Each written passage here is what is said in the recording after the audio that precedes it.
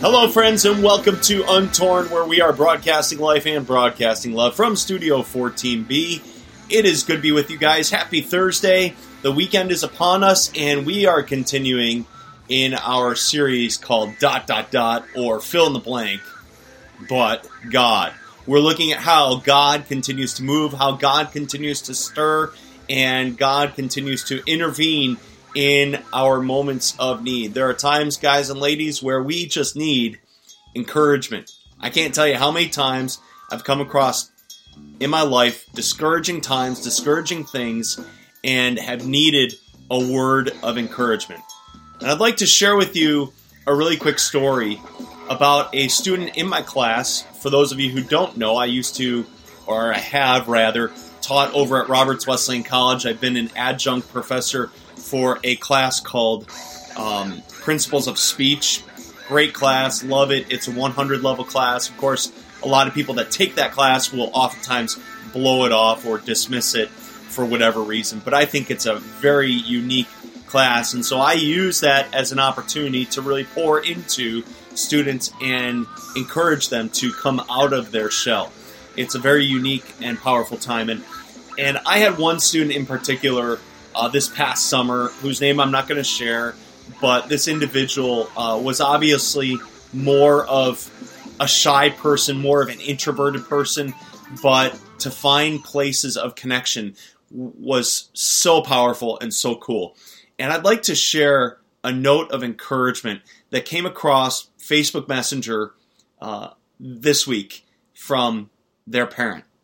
Now, again, I have no relationship with this parent whatsoever, but they went out of their way to write a note of encouragement on a time, on a day that was a little bit more discouraging for me. So, again, we're looking at encouragement, and I'm filling in real quick with you some quick storylines out of my life where encouragement matters. But God moves. God moves through encouragement through other people. So check this out. This is the letter that was written from this parent. Hi, Jay. I'm so-and-so's mom. For several months, I wanted to contact you and thank you for being such a great speech prof for my daughter. She was dreading that class and ended up loving it. You made a big difference in her for several reasons, and my husband and I were and are truly grateful. She is such a unique person, and no one has ever really connected with her. Sounds like you share the love of being out on the water with her. Just wanted you to know. If you happen to watch this, if you happen to see this, and you are that parent, I just want to say thanks. A word of encouragement like that can make all the difference in the world, in somebody's day, in somebody's life, whatever the case may be. And so, guys and ladies, I want to encourage you to be equipped to be people that will encourage others. Even if you are having a bad day, even if your situation in life is difficult, be an encouragement, because you never know, again, what sort of impact you will make in somebody's world and in somebody's day. Today I want to share with you out of Exodus chapter 17. We're going to look at encouragement on the physical level, meaning holding somebody's arms up, specifically Aaron and a guy named Hur holding up Moses' arms. Because I think encouragement not only comes in the form of words, but encouragement sometimes comes in the form of just being present and helping out, lending a hand where it's needed. So let me read this with you, because I believe it speaks volumes to the journey and the story and the theme of encouragement that we are looking at today. Well, the people of Israel were still at Rephidim. The warriors of Amalek attacked them. Moses commanded Joshua, "Choose some men to go out and fight the army of Amalek for us. Tomorrow I will stand at the top of the hill holding the staff of God in my hand." So Joshua did what Moses had commanded and fought the army of Amalek. Meanwhile, Moses, Aaron, and Hur climbed to the top of a nearby hill. As long as Moses held up the staff in his hand, the Israelites had the advantage. But whenever he dropped his hand, the Amalekites gained the advantage. Moses' arms soon became so tired that he could no longer hold them up. So Aaron and Hur found a stone for him to sit on. Then they stood on each side of Moses, holding up his hands, so his hands held steady until sunset. As a result, Joshua overwhelmed the army of Amalek in battle. After the victory, the Lord instructed Moses, "Write this down on a scroll as a permanent reminder, and read it aloud to Joshua. I will erase the memory of Amalek from under heaven." Moses built an altar there and named it, "The Lord is my banner." And he said, "They have raised their fist against the Lord's throne. So now the Lord will be at war with Amalek, generation after generation after generation." I added that last part, after generation, an additional time. So what's this getting at? What is this talking about? How does this deal with this whole idea of encouragement? ... But God. Underline, fill in the blank, but God.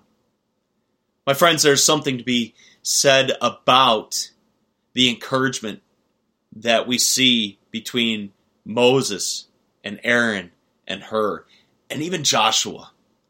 Joshua was the next one in line as you read the history books, as you were to look back on the history of Israel. Joshua is the one that led the armies of Israel into the promised land. Moses didn't get to, but at this point in time, Moses is the leader as recognized in this passage because God is with him, and whenever he's holding up his hands, the Israelites are gaining the advantage. The Israelites are winning. The Israelites are the ones that are conquering the armies of Amalek, which is huge. And whenever his arms are down, Amalek is the one that's winning. Have you ever felt in life like you're going through this back and forth ordeal where at one point something's looking really positive to your advantage, and then at another point it just comes crashing to a halt? That's what's happening here. And that's why there's encouragement that's needed from both Aaron and Hur as it relates to Moses.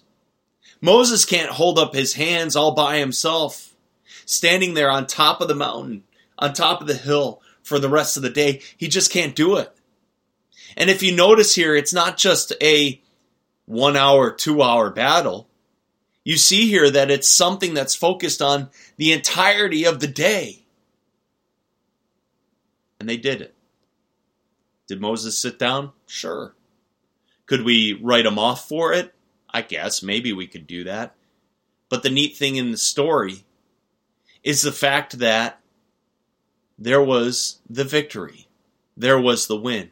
And it came about through a sense of encouragement that God had called both Moses to go do it, Aaron to partner with him, and Hur to also do the same thing. And that's what we're getting at here as it relates to encouragement. When it comes to encouragement, sometimes it doesn't come in the form of you speaking words of life into a situation. Now, I'm really appreciative of that parent that spoke into my life earlier this week when I was going through a discouraging day. Thank you for that. That was awesome. But sometimes encouragement comes in the form of just being present, lending an ear, sitting down with someone in the midst of their struggle and asking, how can I pray with you? How can I be with you through this? I'm not sure that I can sympathize or even empathize fully with the situation, but how can I be with you as your friend? ... But God. God showing up in the midst of your presence in a situation that's difficult for somebody else or maybe even difficult for you.